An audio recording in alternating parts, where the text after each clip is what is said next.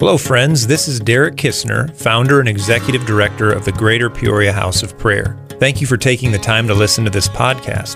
Whether you're hearing from me, my wife Mandy, or a trusted leader, it's my hope that it would serve you well in your walk with Jesus. Maybe you're listening at home here in Central Illinois, maybe in your vehicle, or even somewhere on the other side of the world. However you're tuning in or wherever you are, it's my prayer that what you hear helps you to love God, His Word, His Spirit, His church, and the people you interact with each and every day. Thanks again for listening, and may the grace of God fill your heart as you listen to the following message. But Heavenly Father, we thank you for this time of worship, and we're going to continue in that same vein as we go to your Word. And I simply pray that you would help me to communicate your heart, specifically tonight, the sympathetic heart of Jesus. There's a place in your heart where you relate to our weakness, as it says in Hebrews. So Lord, give me grace and give us all grace to hear what you're saying, to lay a hold of what you have for us as individuals. Holy Spirit, you are the Spirit of truth. Jesus, you sent the Spirit to help us, to lead us into all truth. So lead us into truth by your Holy Spirit. I acknowledge my weakness. I'm human and I'm limited. I have very little bandwidth, but Holy Spirit, you're unlimited. So take us to the depths of Christ tonight. Holy Spirit, in the name of Jesus, amen. Well, grab those notes and grab a pen. Your fancy new pen. Best pen you have now. And let me just read the introduction here. The verses, Hebrews 4:14 to 16. Excuse me. If you're on Facebook, these notes are online. Just want to say that real quick. gphop.org/teachings. There's notes right there. Click on the little notes box. And really why I do these is because I don't go through all of it, but you can just study on your own time. I try to put in extra verses and a few more thoughts. But Hebrews 4:14 to 16 says something that I think is very significant. I said later on the notes, I call it one of the high points of Scripture. Because in the book of Hebrews, what's happening is we don't know who the author is. No one knows. We're going to get to heaven and be shocked. It's probably going to be like this 13-year-old girl or something. What? No one knows. We have our theories. But the author of Hebrews is demonstrating that this man, Jesus, is superior to all angels. He's superior to every high priest who's ever lived. He's writing about how exceedingly superior this man, Jesus, is to anyone or anything. And in chapter 4, he's zeroed in on this idea that he is this high priest superior to all other high priests. Because in religious life in Israel, you guys know this, the high priest was chosen to go into the Holy of Holies once a year. Imagine being given this job. They actually put a rope on you in case you died, so they could pull you out. I just think, okay, let's rope him up so in case he gets killed or something because of compromise. That job to me was just a lot of fear and a lot of humor. And I just think, Bill, it's your turn, rope you up time. I just think, wow. But once a year, the high priest would go into the Holy of Holies and offer a sacrifice for the sins of the people. And then comes Jesus, thousands of years later, and he is a high priest, but a high priest who doesn't need to offer sacrifices for himself and people, just others. He is that sacrifice. And so we pick it up in Hebrews 4:14. He's talking about that. And he says, seeing then that we have a great high priest who is passed through the heavens. So he's saying this is not only a great high priest, he's gone through heaven to be seated at the right hand of God. So he's trying to just heap up the amount of superlatives. Great high priest passes through the heavens, Jesus, the Son of God. He says, let us hold fast our confession. He says in verse 15, he says, we do not have a high priest who cannot sympathize with our weaknesses. That, to me, is an important statement. That's what I want to zero in on tonight. We have this great high priest. He's passed through heaven. He's the Son of God.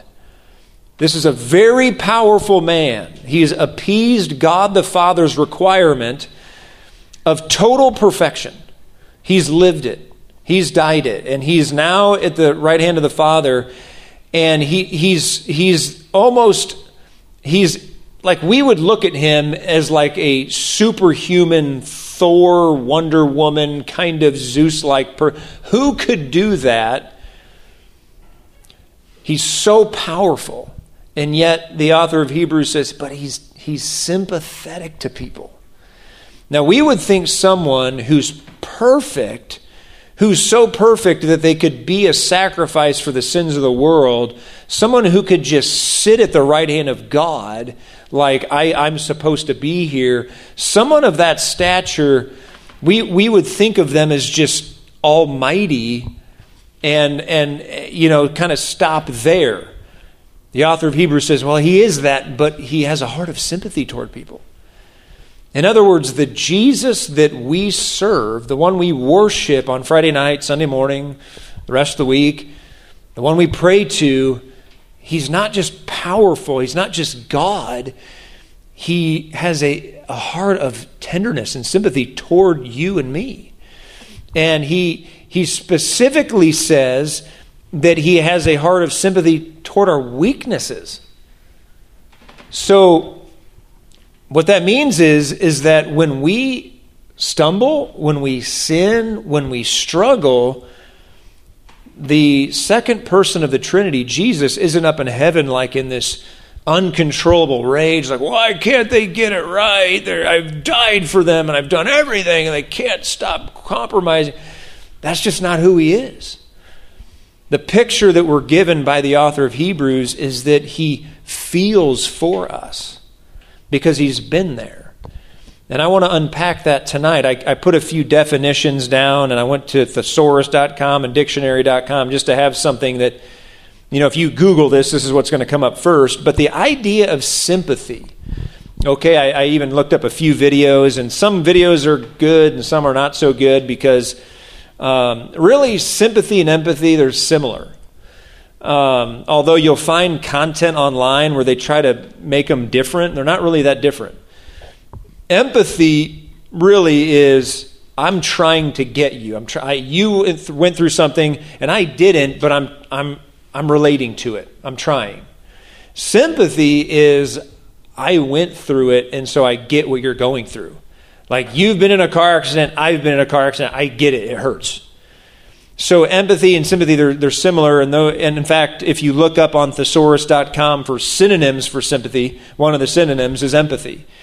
And so the idea of sympathy is there's this sharing this similar feelings for one another, especially in sorrow or trouble, or this feeling of compassion or empathy because you've gone through something and I've gone through something.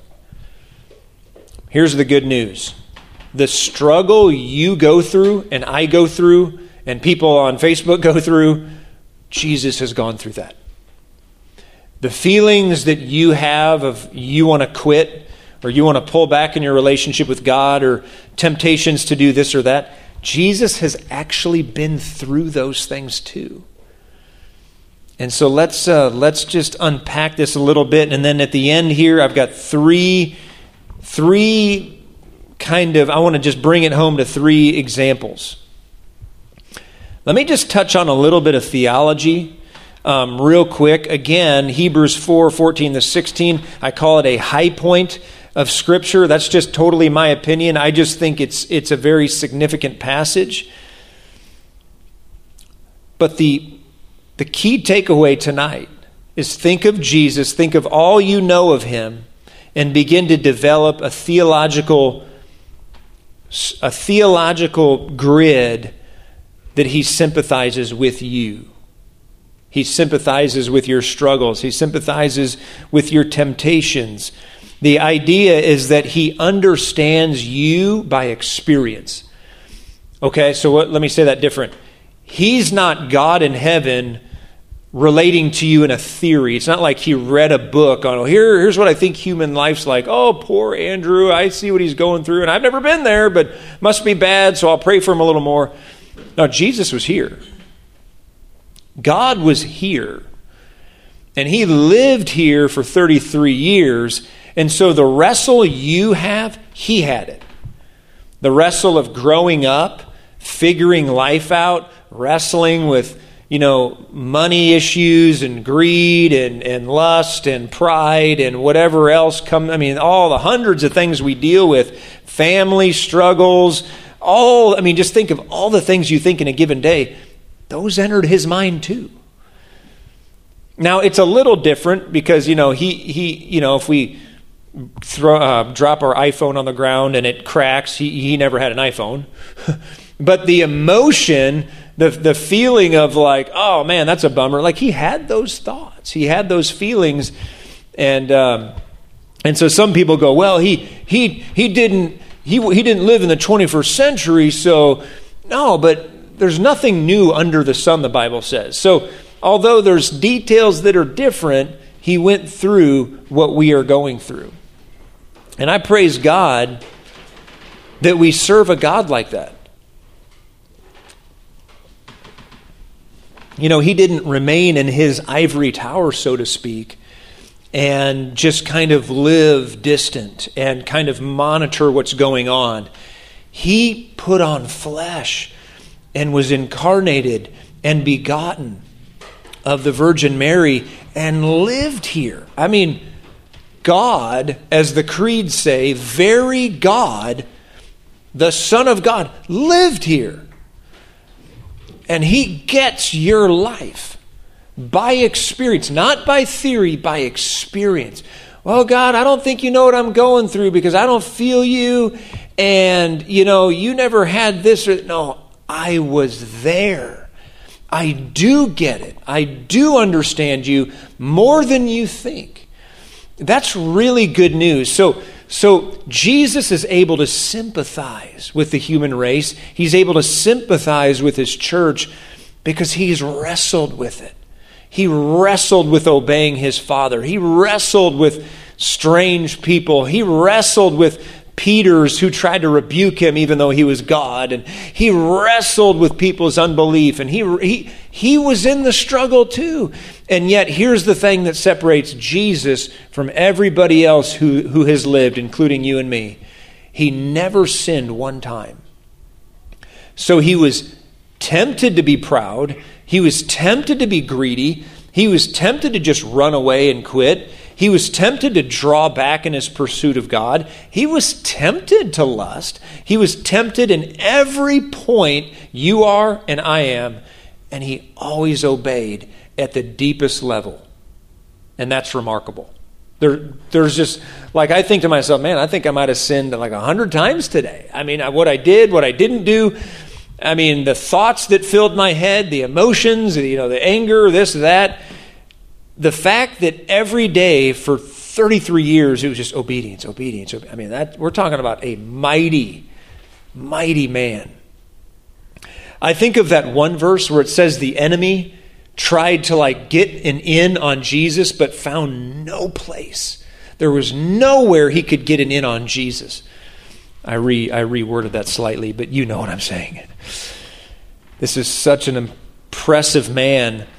But he didn't obey fully for 33 years and get this hard outer shell and this cold, devout. Some people get really obedient, but then they're cold and they're mean.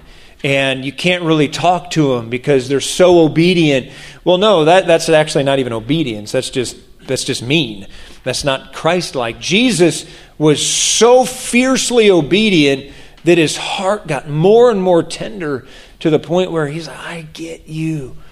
I want to help you. I was there. Yes, I had to obey fully, for the sake of redemption and to save the world and all that. That was part of my calling.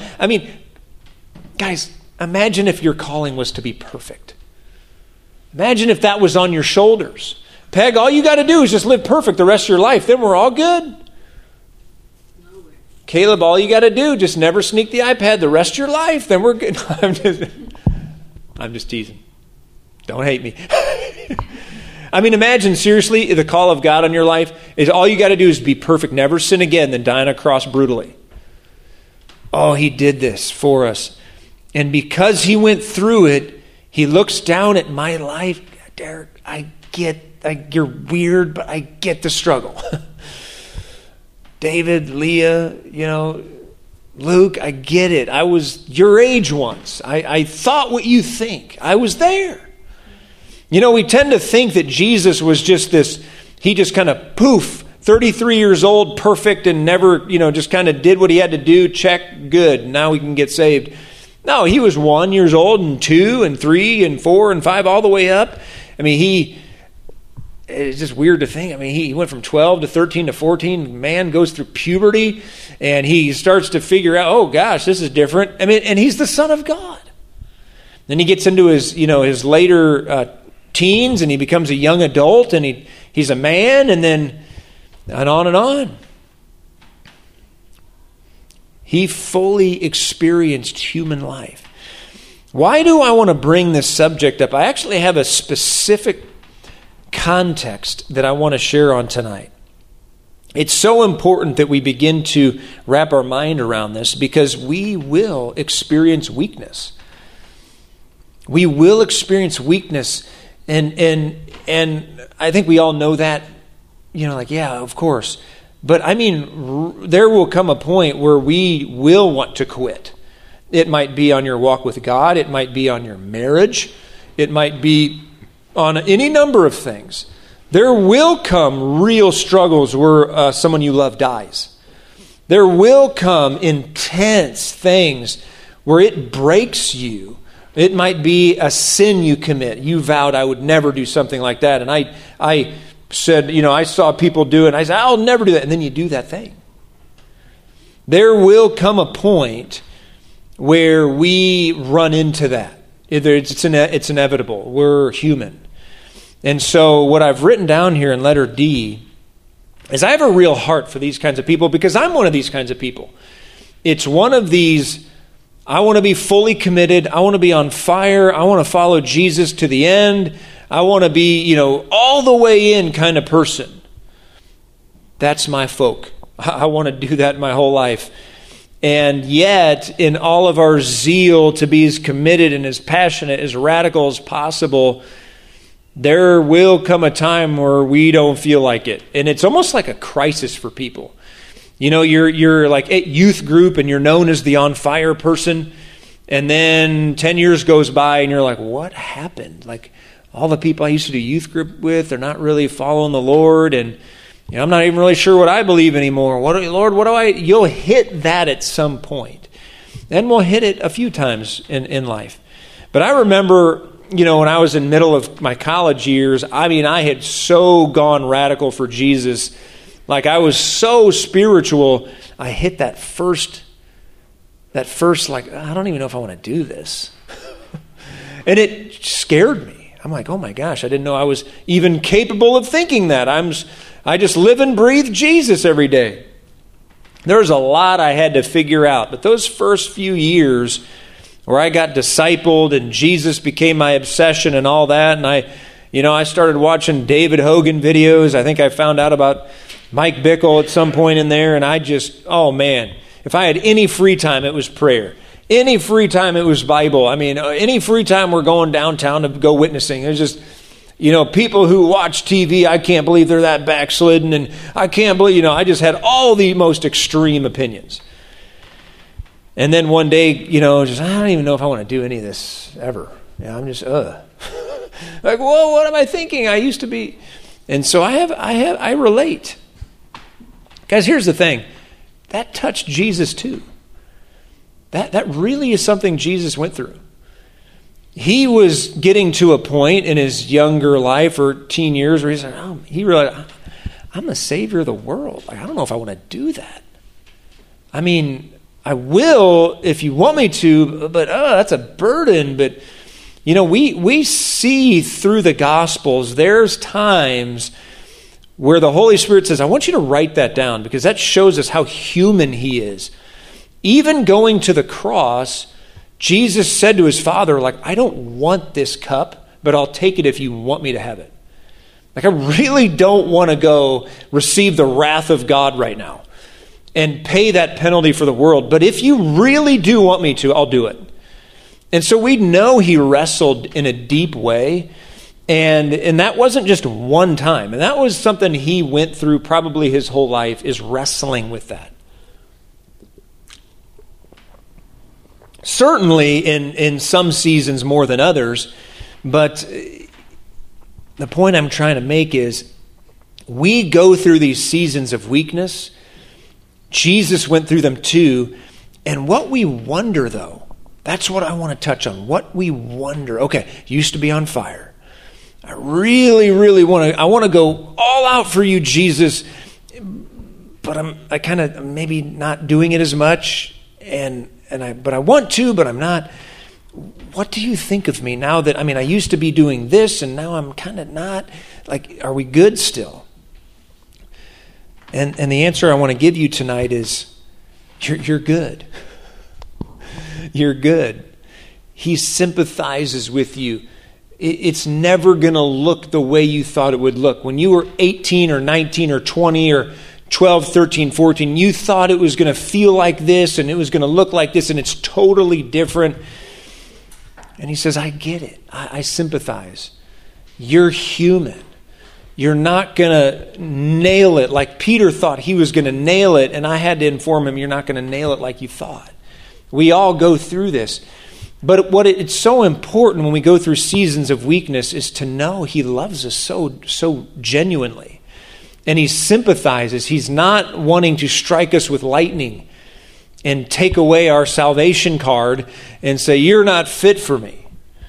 When you were on fire in youth group, I loved you, but now that you're not as on fire, I don't know, maybe we're not on talking terms. He doesn't do this. But this is what we think. We say, well, back here I was doing this, this, and this, and you loved me. But now that I'm not doing it, do you love me still? What do you think of me? Are we good? The answer is yes. You're good. Guys, we go through really, really deep wrestles and struggles throughout the course of our discipleship. For some people, that's literally 70, 80, or 90 years. I kind of praise God we don't live as long as they used to. I think of Brother Methuselah, who lived to almost be 1,000. The man almost lived a millennium. I think to myself, if I had to go through all the struggles I go through in my little life in that long of a life, how many altar calls would I be going to? Every few years, I give my life to you again, Lord. Man, it's the mercy of God. We only get about 100 years, ish. Guys, they really lived that long back then. They lived that long. I just think to myself, oh, wow. Mandy, if you lived to be 900, would you be on fire for 900 years? Of course. Yes, you would. Okay. That'd be tough to be married to you that long, because I'd go through my seasons of doubt and struggle, and you'd be like, Jesus, I love you. Oh, see, David, you just marry up, and they just carry you. They just carry you. Good man. Let me just give 3 examples briefly, just to really touch on what I mean tonight. Question number 1, what does Jesus think of me when I'm weak spiritually? We've established that he's sympathetic. We established that he loves us in our weakness. But let's ask this. What does Jesus really think of me when I'm weak spiritually? When I'm not as devoted as I should be, not having my quiet time like I should, I'm not as on fire as I was in my youth group days or whatever. Well, let's look to Scripture. We know the story of Thomas. Imagine going through what the early disciples went through. Jesus was doing all these signs and wonders for years and years, and they're all following him, and then he dies. And then he's buried. Crucified, died, buried. Now, you're not reading the New Testament. You're just living through it. And so Thomas does what I'd probably do. I go, guys, it's over. Like literally the move of God, died, dead, buried. Like it's over. I would have done something like that. And Thomas gets to this point where all the other disciples are saying, no, we're seeing him. It's a miracle. And he's like, guys, you're making it up.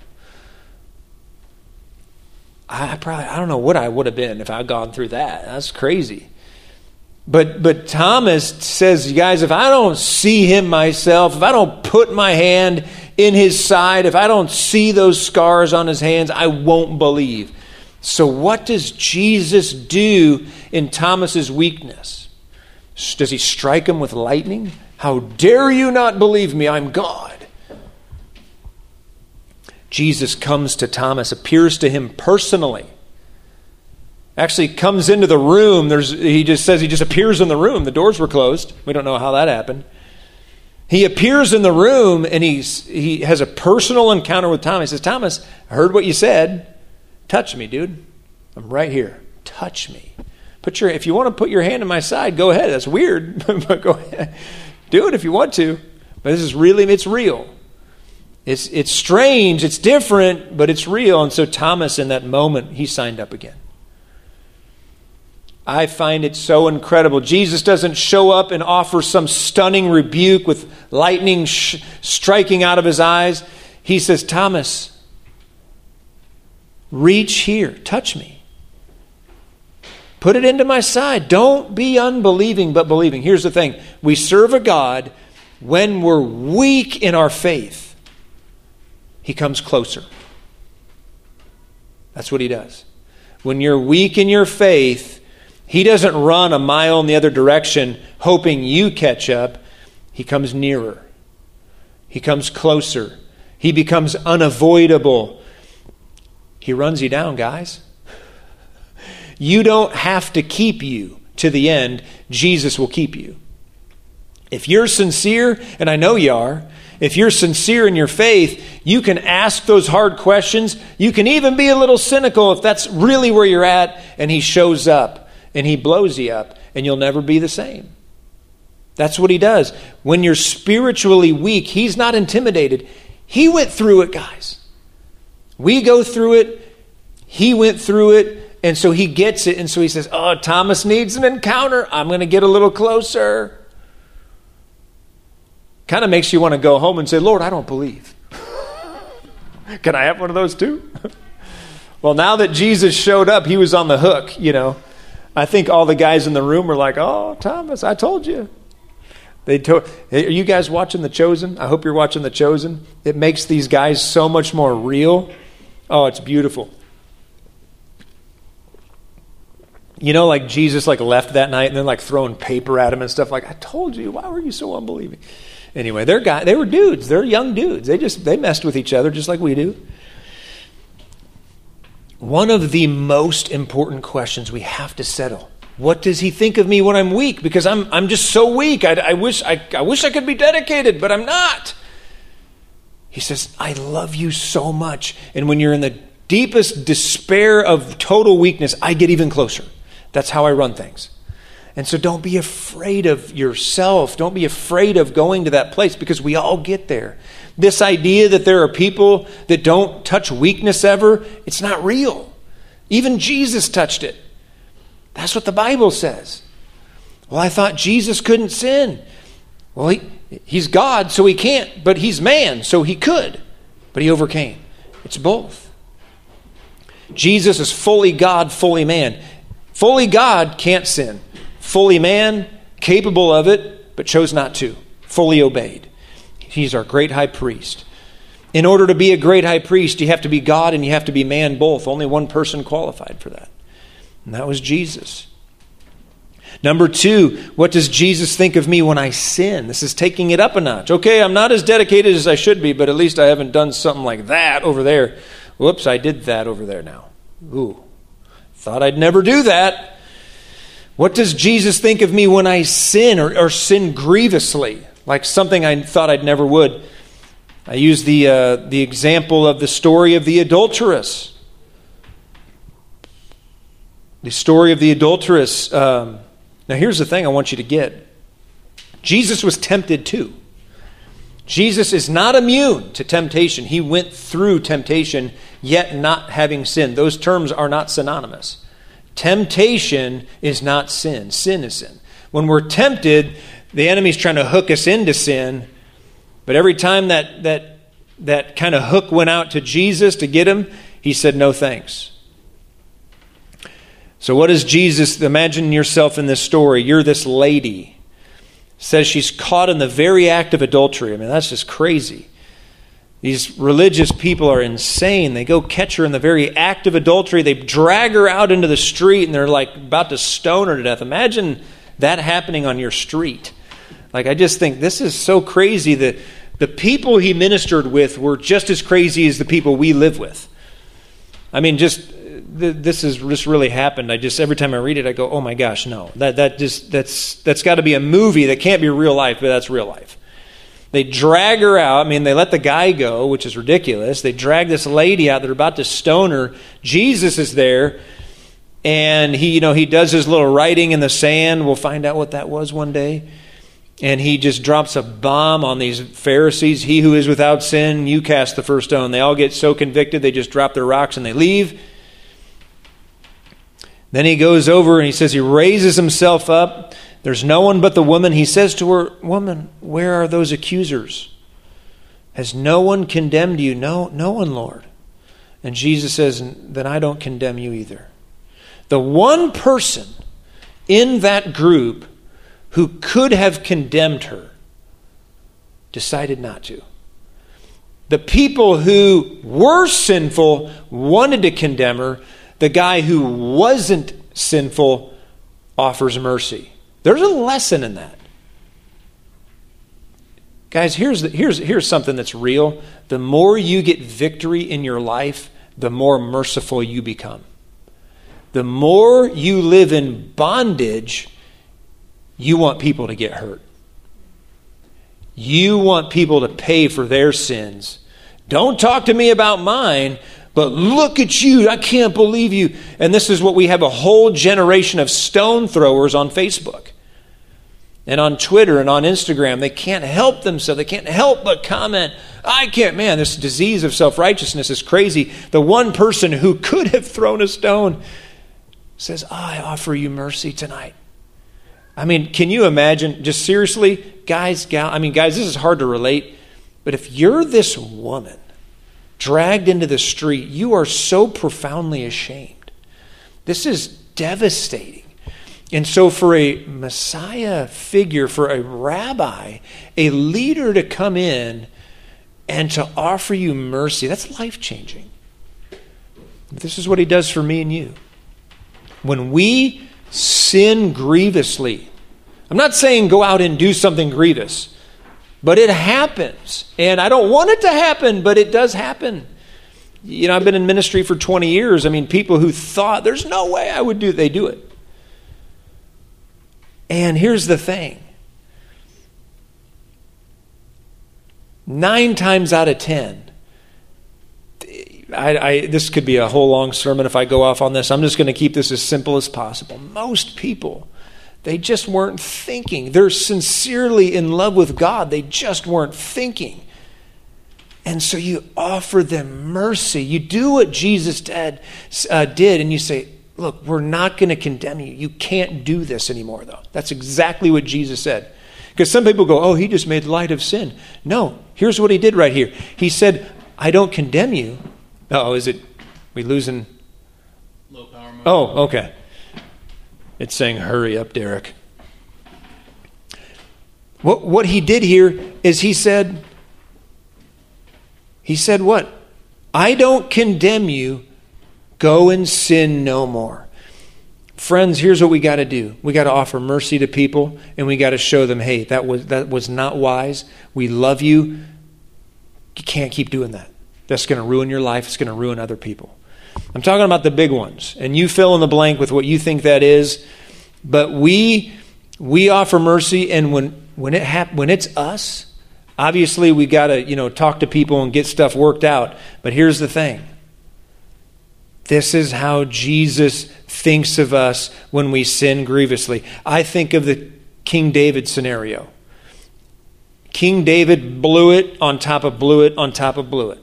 I mean, a guy dies, he's in this crazy affair thing, and yet through all that, he genuinely repented. And here's the thing, there are people who do really grievous things, and they genuinely repent, and we accept that. We have to be a forgiving people. He accepts it. If it's real, if it's sincere, he accepts it. Now, there's a whole other conversation for people who are insincere. There's a difference between a Peter and a Judas. There's a difference between a King Saul and a King David, and the issue is sincerity. Deeply sincere, radical, on-fire Christians mess up hugely. And when they do, we walk with them, we help them, and we restore them, and they walk in victory. People who are insincere and they just keep, over and over and over, they don't care. Then they might not even be a Christian. That's a whole other topic.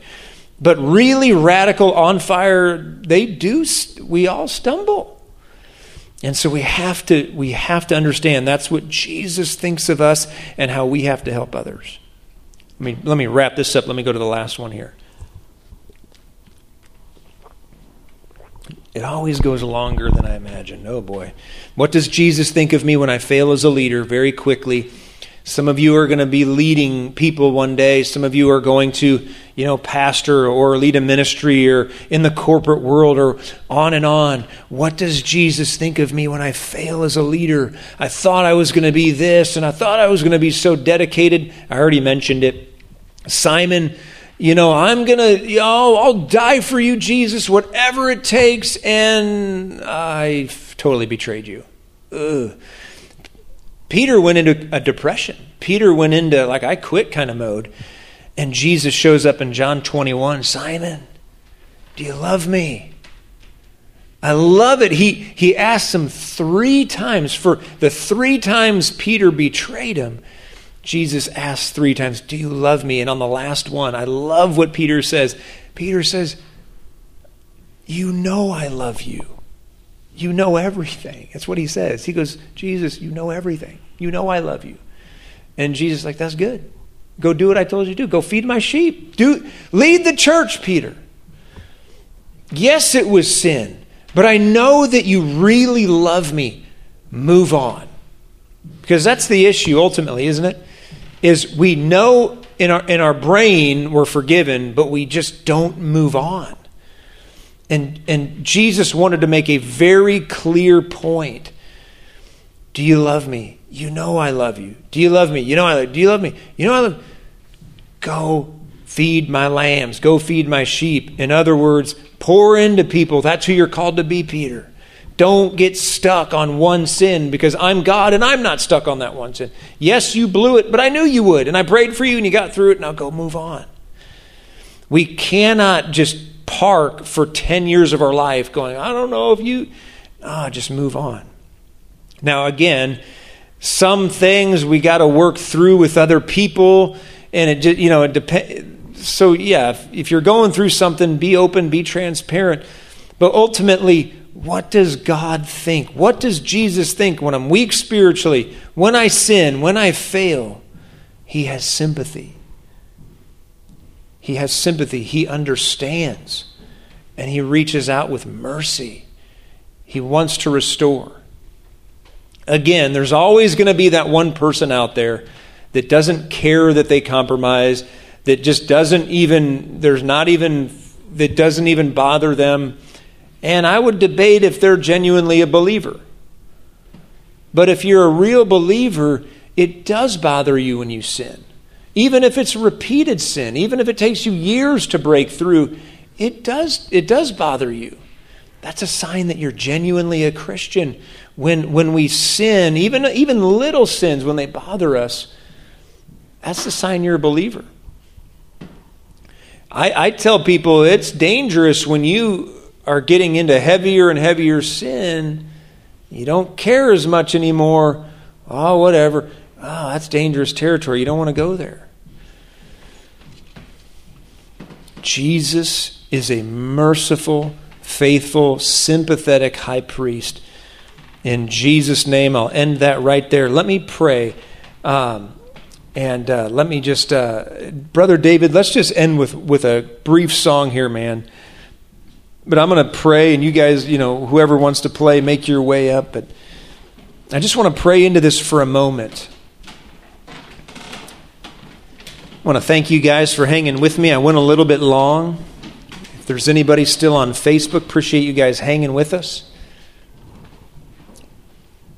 The Lord Jesus, tonight we just say thank you that you're not just a great high priest, you're not just the Son of God, but you're a sympathetic high priest. You're a sympathetic God. You sympathize with our weaknesses.